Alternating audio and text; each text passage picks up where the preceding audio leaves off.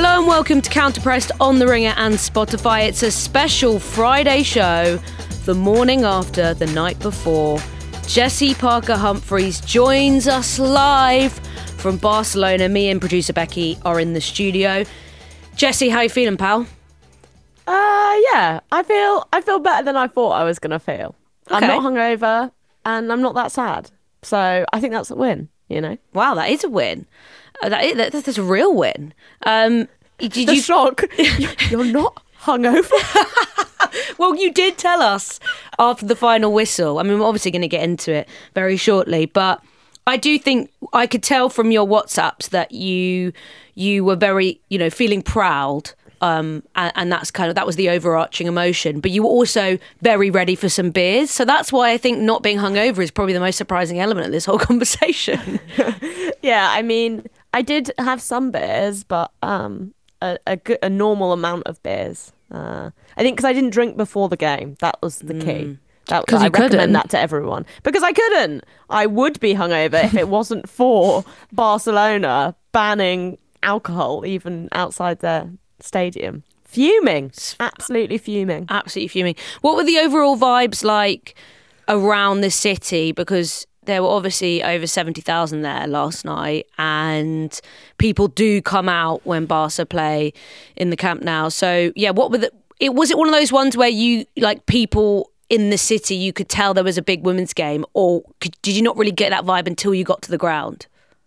No, like, I was walking down Arc de Triomphe in like the morning, and there were like loads of women with Barcelona shirts with like players' names on their backs. So I think you could definitely tell that like people were in town and people were ready for the game. And then I got there to see like the Barca bus arrive, which is like always amazing. The whole atmosphere around the ground, like Camp Nou itself, was incredible. The noise when Barcelona scored was like insane. The only thing I will say is that the away fans, we were like sat in rows with Barcelona fans, and there did get to a point where I was like, I don't know if I feel great that I'm basically sat next to a Barcelona fan. I thought that felt like maybe harking back to a different time in women's football, because definitely with some of like the referees' decisions, and as the game got a bit tense towards the end, I was like, ooh, this is like an intro. I've never really had this experience as an away fan at a women's football match where I've started to feel like a little bit uncomfortable.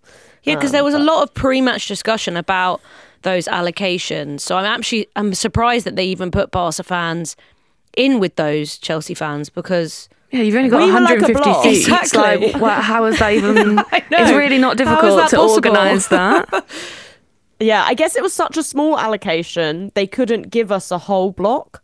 Right. Which is maybe why it was stupid to give such a small allocation. So it was like, we must have been like 10 to 20 rows, I guess, but like only half of each of those rows, if that makes sense. And I was on the end, so I was like literally sat next to a Barcelona fan, and I was at the back, so it was Barcelona fans behind me as well. Yeah. In men's Champions League, that's not allowed, right? There's like a minimum allocation that they have to give. I think this was from UEFA as well. I feel like UEFA allowed this. I never know. Yeah. I never know with UEFA, because with FA competitions, there's always like a percentage. Yeah. But I think UEFA can kind of do what they want a lot of the time. But I don't know. It's just outrageous. Yeah, it is outrageous. You've got a gigantic stadium. You can just give a few more. Literally, there were like 71,850 Barcelona fans. Good maths, quick maths. Well, on today's show, we're just going to be chatting about last night's semi-final, because that's all that matters, really. So let's not hang about. Let's get straight into it after this. So it was a very tense game, I thought, and I'm not, obviously you felt that, Jessie, being a Chelsea fan, but it felt very tense, because Chelsea obviously needed to try and push to turn the tie around, but they knew that if they committed too many players forward, they would open up space, and it would probably be their downfall quite quickly. So it was like this weird awkwardness of Barca knowing that they were going to get lots of the ball, but also just trying to be so smart and contained with it because they don't want to open up space and make mistakes either. And then Chelsea sitting deep and trying to work out how they can pick them off. But it was so hard to do that. It was almost classic Barca, but they're not classic Barca in a way. Like they had those two early chances, that Oshuala goal that's disallowed. And when I was having a look, it almost felt like Chelsea didn't really touch the ball until like the 20th minute in terms of actually getting a few passes together. It was just, it was such a strange first half, actually, to put it. Yeah, it was really strange. And I think you're right. I mean, it did feel like Chelsea just couldn't get on the ball, and it felt like they didn't want to get on the ball either. Like every goal kick was just the same goal kick routine. It was like everyone moves to the left side of the pitch, high up the pitch, and Katrinberger kicks the ball. Chelsea don't win the ball. Everyone goes back into position and defends against Barcelona. And at that point, I was like, I would genuinely be sitting with like pins pricking at my eyes rather than watch this, because it felt so brutal. And then I don't really know what changed. I think part of what changed was that Maramielda started stepping out from Chelsea's back three because they'd rejigged the back three compared to the first leg. And so when Chelsea were in possession, she kind of became, and I thought this was really clever, she became like the single pivot at the base of midfield, and that allowed Loipots and Cuthbert to step up. And that was when Chelsea started slowly to get on the ball, but it was very slow and it was very like lots of passing backwards. I think this is because Hayes felt like in that first leg, Chelsea just really ran out of steam at 60 minutes. And I think there was a conscious effort to preserve energy. Like, I think the whole game plan was meant to be, right, like, we kind of defend for as long as we can until we get to the end, and then we go for it. It didn't quite play out like that, but I think that's why in the first half you saw Chelsea not really, like, definitely not being as direct as they were at Stamford Bridge. But yeah, it was strange. It was strange how Chelsea again felt like they just slowly settled into the game. I think it was, once they'd got past that first 10, 15 minutes and Barcelona hadn't scored, it started to become like, okay, we're in this and we can put our foot on the ball and we can actually remember how to pass. Yeah, because there was the onslaught in the first 5 minutes, and then when they sort of saw that out, things calmed down a bit. But I want to talk about the lineup and the changes as well, because both teams did make changes. Obviously, Barca had one of those forced because of the injury to Lucy Bronze. She's now had surgery. Maybe out for the rest of the domestic season, probably, but hopefully, fingers crossed, ready for the World Cup. So they have to make some changes. They also make some tactical changes. Oshuala gets the start. Mairona gets the start as well. But for Chelsea, the real switch was Jessie Fleming starting, who we saw Emma Hayes prefer at the start of the season. Then it kind of tailed off for her. Now she's back. And I think that was probably the real sign. Obviously, Lauren James not starting again, and we're going to get onto that shortly. But I think, Jessie, that was probably the real start from Emma Hayes. That negative, I want to say maybe is too harsh a word, but it was like, we're going to be very sensible. Maybe not, sensible's a better word than negative. We're going to be very sensible in this game, and I'm just going to need people to be smart and keep it simple. And that was probably what she was going for with the changes that she made in this one.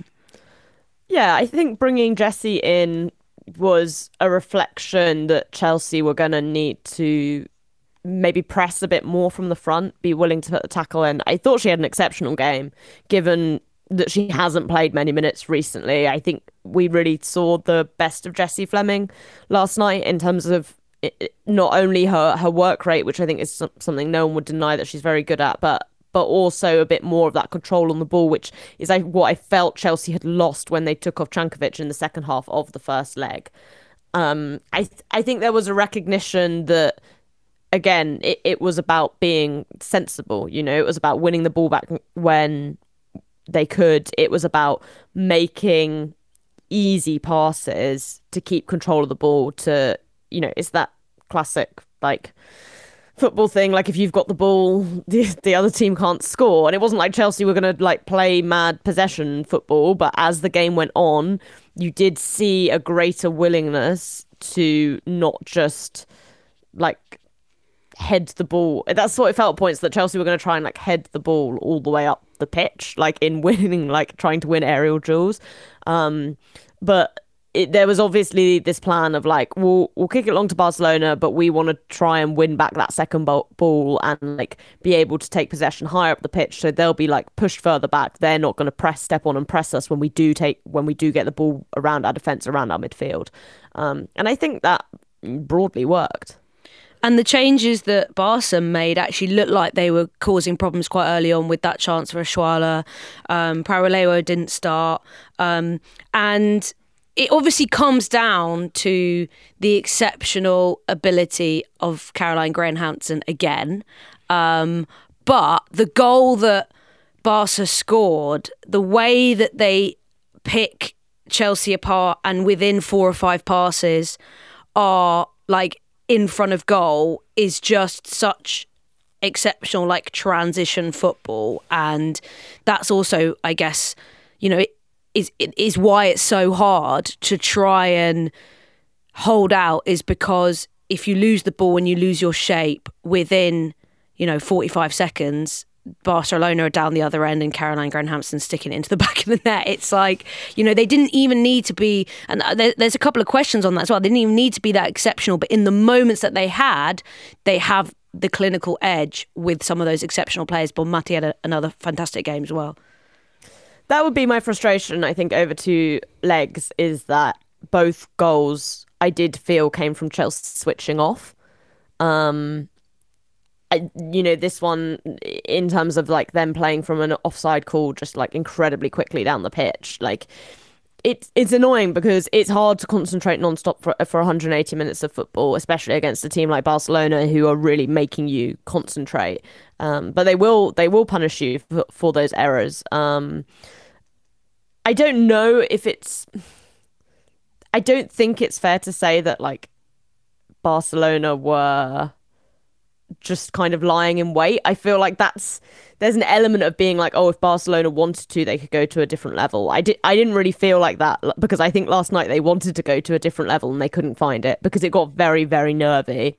I think now in the cold light of day, everyone's like, and I've spoken to Barcelona fans who said, oh, I didn't really feel like Chelsea were going to score, but like I will say in the ground, it felt like everyone was freaking out that Chelsea were going to score again, even if Chelsea didn't get the clear-cut chance. But yeah, I mean, Caroline Graham-Hansen's, she's just incredible. And that in the first half, that was her real threat, because with the rejigged centre-back 3, Magda Eriksson defending against Caroline Graham-Hansen was scary quite times. Painful to watch in terms of speed and defensive ability. But I thought Niamh Charles did really well again in kind of supporting her there. And yeah, I mean, she's an exceptional player, and that's kind of, it sums up how I feel about this whole match. There's no shame, I think, in conceding those goals to Caroline Graham-Hansen, because like she is just one of the best in the world. Looking at Barca as well this season, and probably last season, and how it ended in the Champions League, because so many people are like expect so much of them and know what they can do, and obviously saw what they did in the Champions League final to Chelsea a few seasons ago, and both teams have changed a lot since then. But do you expect them to find another gear in the final? Obviously, the game context and the opposition, the situation defines how they play, right? So you're right. It's not like they deliberately are holding off and they're like, oh, we don't need to work that hard. It's not that. It's reading the game and the scenario, knowing that we can't take too many risks because we don't want to give Chelsea the opportunity. But at the same time, because people know what this Barcelona side can do, they expect them just to fucking go for the jugular. And I think, do you think we'll see them do that, regardless of if it's Arsenal or Wolfsburg? Do you think we'll see them go to another level in the final because of what happened last season as well? Because of what happened last season, I honestly don't know. Because I feel like I've never been more certain of a football match, aside from when I famously thought Chelsea would beat Man City in the Conti Cup final, than I was of Barcelona beating Lyon in that. Because to me, there is just no question in my mind that for the past 3 seasons, Barcelona are easily the best football team in Europe. And you can look at results, and results are what matters in football, but you can also look at what you watch. And I think there's no debate, even if Barcelona have so far only collected 1 Champions League trophy in that time, that they have been head and shoulders above lots of other teams. The problem that Barcelona now have, which is what any good team will have, is that over time teams will try out different game plans on them, and other teams will learn from that when they play from them. I think we've seen teams make Barcelona struggle when they do press high, when they go for the ball, that rattles them. You know, that defensively, that's probably like one of the weakest areas of the pitch for them. And part of the reason that it doesn't matter is because they do so well with the ball and they score so much. We've also now seen Chelsea do a very like compact defensive display against them.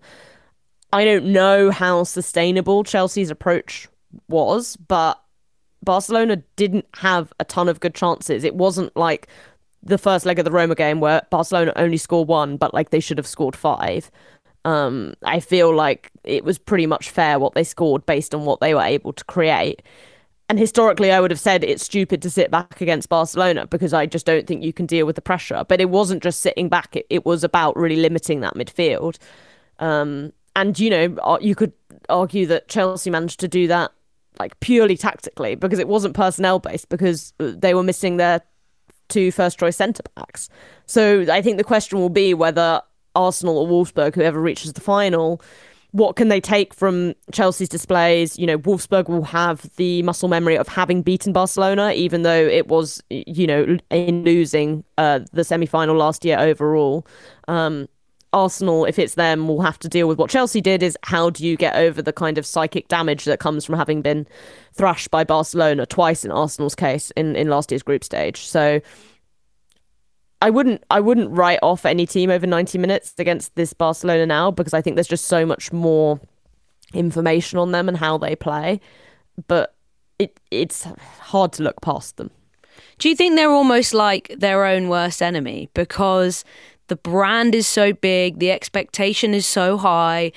Alexia Putellas is now on the brink of a return. Like, her returning in the Champions League final is just, you know, it's Hollywood stuff, right? So I just feel like they're almost their own worst enemy, in that the team that can beat Barcelona is just Barcelona themselves, almost, because crumbling under the pressure of this status and expectation to blow teams away and to play such perfect football that you almost, you know, create a bit of a rub for your own back.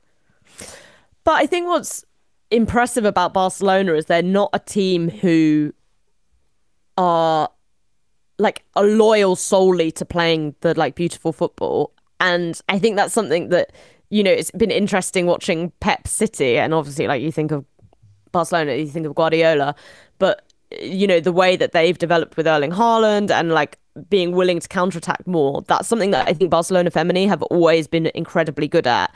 And this is what's so frustrating about playing them, because, you know, as you said, Flo, like Chelsea, well, the first Caroline Graham-Hansen goal isn't so much a transition moment as an exceptional piece of skill, but you know, to score in the transition here, it's not just this sense of you have to build up, you have to make loads of passes. Like, when they want to be quick, they'll be quick. They're very, very good at set pieces as well. I think it's important to situate what happened last year in the context of it being Lyon. And I don't feel like Barcelona have that fear factor with other teams that they have with Lyon from what has happened before to them in Champions League finals. They had to get over, and haven't really been able to get over, what Chelsea had to get over when they turned up and played Barcelona again. And I think it's very hard to do that in individual games, because your head just goes. I think, you know, Barcelona also have maybe not been as good this season as we've seen them in the past, but it's, again, important to like situate that within their own injuries. Like, they've had to rejig their entire midfield because of Alexia.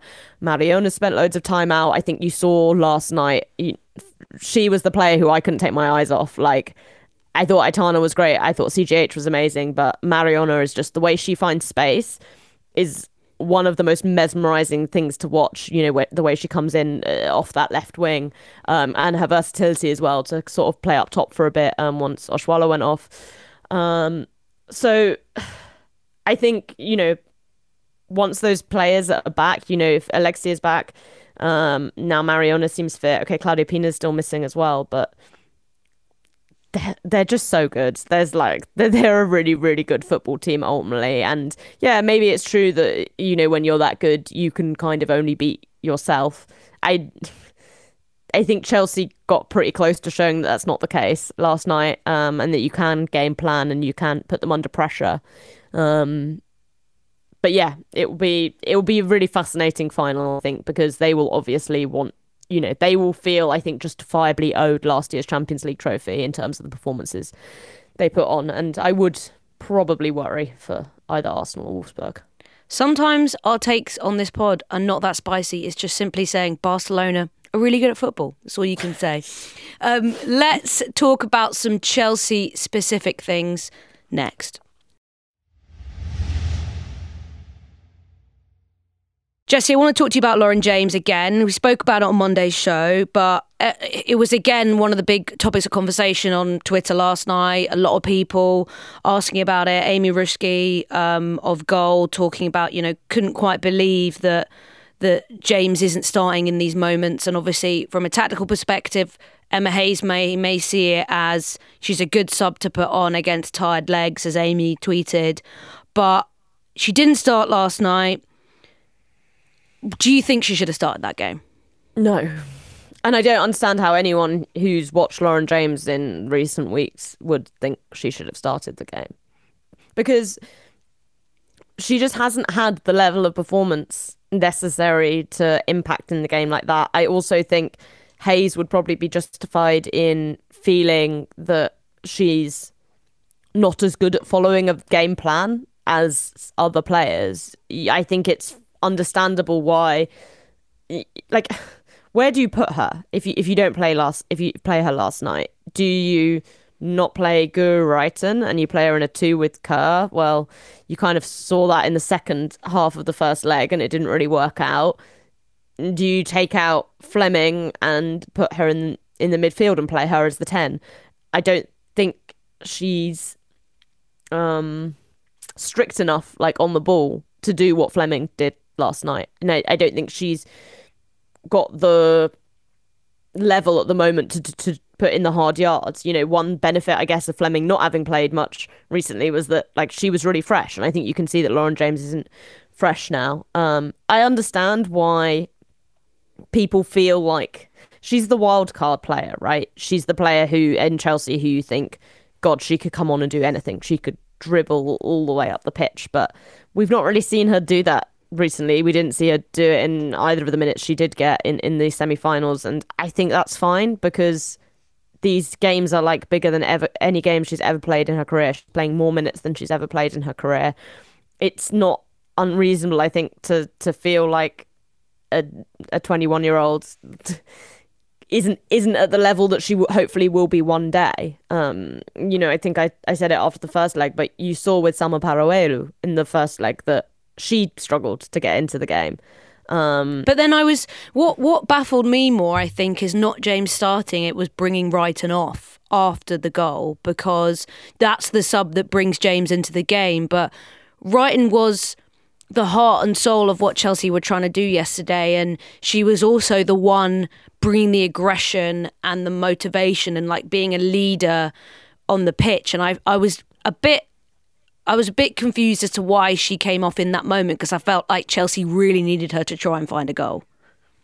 Yeah, I was kind of surprised too, and maybe again in hindsight it's not the right decision, but I can see why Hayes wanted to bring Harder on, and I can see why she thought about bringing James on, because that's, tired legs, people feeling a bit nervy, and I felt like James was a bit better than in the first leg.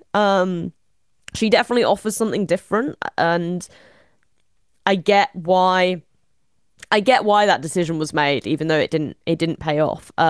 Ultimately, this is what Chelsea had to kind of sacrifice and had to find hard in order to have the defensive shape against Barcelona. You know, in some ways I'm like, oh, maybe it would have been better for Chelsea to play a 3-4-3 and have James and Wright on either side of Kerr and start the game like that. But then you sacrifice a midfield that matches up with Barcelona's midfield. These are the kind of problems that you come up with if you are game planning, I think, for a specific team and a team who are as good as Barcelona. You have to make sacrifices in how you play. Some people will feel that if Chelsea had gone for it more and taken those risks, then it might have paid off for them. I personally think, given how Chelsea have defended at points this season, that feels very unlikely. I think this was the only way Chelsea were going to be able to get close to Barcelona. And, you know, they did. The idea that I was sat, you know, counting down the added time at the end of the second half of the second leg is a situation I did not think I would be in, because I was like, maybe we can get something, maybe we can force extra time. I thought this game was going to be long gone. So I feel like it for me, it's impossible to say like what Emma Hayes didn't work, because I get that it didn't work in that Chelsea didn't win, but it felt like it got Chelsea so much closer than I think a lot of people expected them to. Reflecting on this run as well, because Lee's asked, what can Chelsea fans take away from this run to the semi-finals and Champions League? And I also guess reflecting on that growth, because quite a few people, you know, quite a few media who are at the two legs have written about, you know, the fact, reflecting on the final and the 4-0 defeat, and, you know, the way that Chelsea have kind of bridged the gap in many ways and grown in that time period. Like, what can Chelsea take away from obviously not reaching the final, but ultimately matching up better with Barcelona than they ever have done before? I think for me there are two things. Firstly, which Chelsea I think should have already known, but that it is that they can compete with the best in Europe. That might not be in a way that people want to see it. Like, it might not be swashbuckling football. I've been thinking a lot about kind of Chelsea identity and Jose Mourinho and playing crap football because like winning's what matters. And in some ways I think, you know, Hayes does feel like Mourinho's heir at Chelsea, especially this season, and she's had to really get down and dirty this season because of what's happened with her squad as well. Yeah, I think both coaches are people who can play some fantastic football, and both coaches are pragmatists. And I think Hayes has had a real return to choosing to be pragmatic, and I think she's had to, given the injuries and the problems with the squad. And I think, you know, the other thing Chelsea can sort of take away is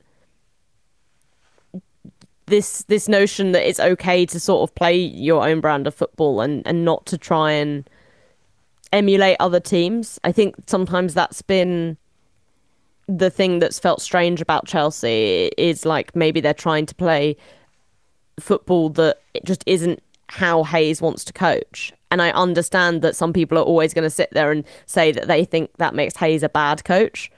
But like, I would just have to like respectfully disagree, because being a good coach isn't the same as playing like what you term like good in inverted commas football. Like, I like watching that kind of football as well. I love watching Barcelona.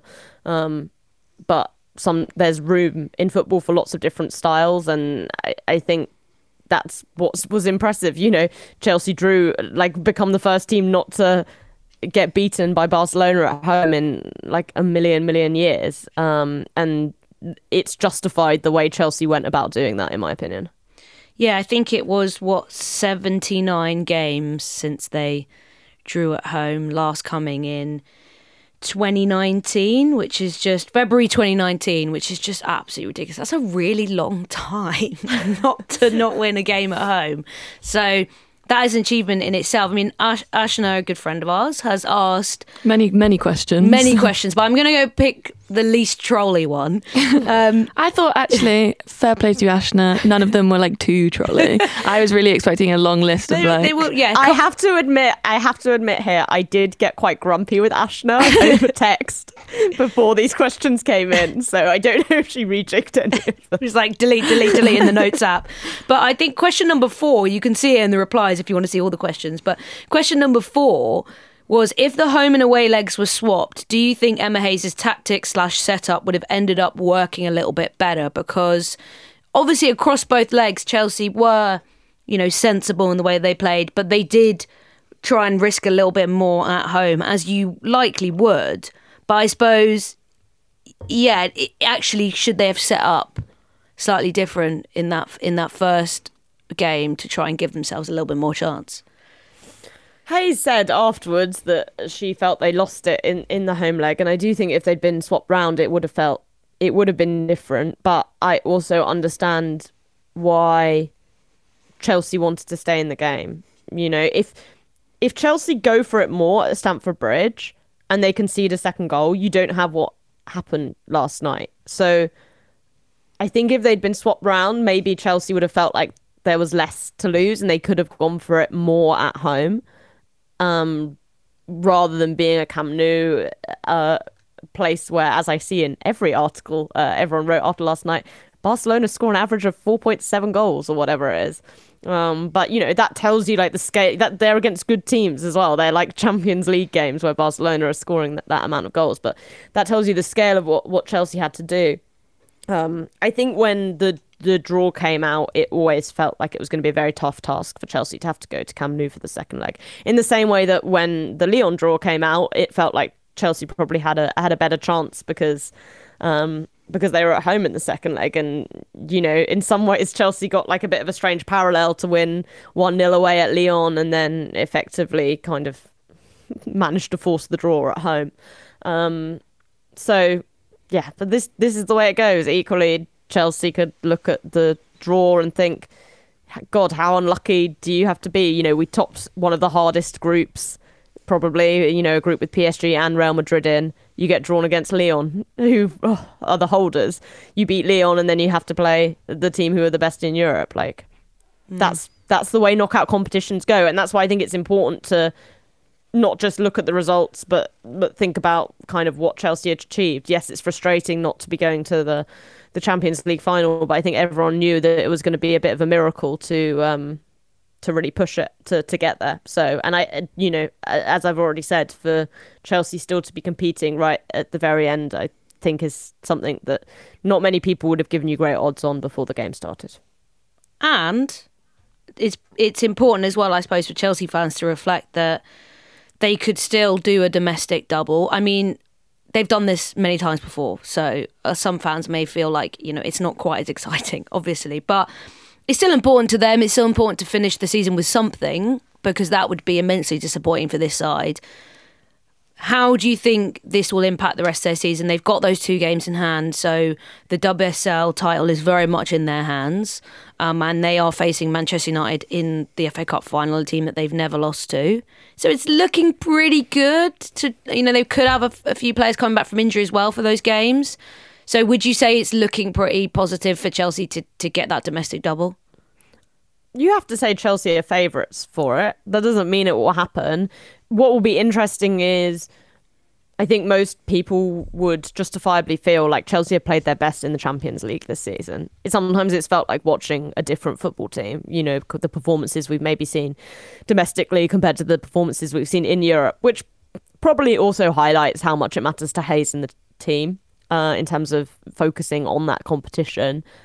Now, I guess the question will be, is they're out of Europe, can they take that form that they've shown and kind of apply it to make sure they get everything over the line?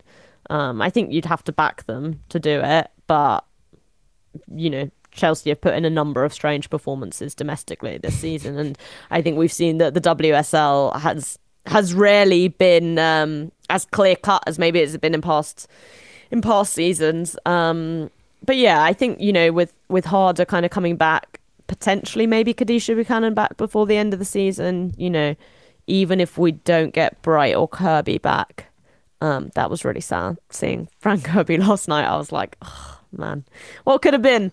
But yeah, it's a funny one because obviously you want to go and win a domestic double, and you know, with firmly a Chelsea hat on, you never sniff at, like, you never want to pass up those opportunities. Like, it will be amazing to win an FA Cup at a sold out Wembley. That will have never happened before for Chelsea, even though they've won the previous two. But equally, I think, you know, everyone knows the Champions League is what Emma and the club want, and you know, fortunately, it comes around every year, and hopefully, I do think Chelsea will qualify for the Champions League at the very least. I don't see them finishing fourth from here. That's good. I'm relieved. Well, we better let you go because you got to check out your hotel room. So, busy day. But we will be back together as a gang on Tuesday morning, reflecting on Arsenal's second leg against Wolfsburg at home. We're also going to be going to the game on Monday as one big gang, which should be very fun. So, yeah, we will love you and leave you there. Thanks for listening, and we will see you all next week.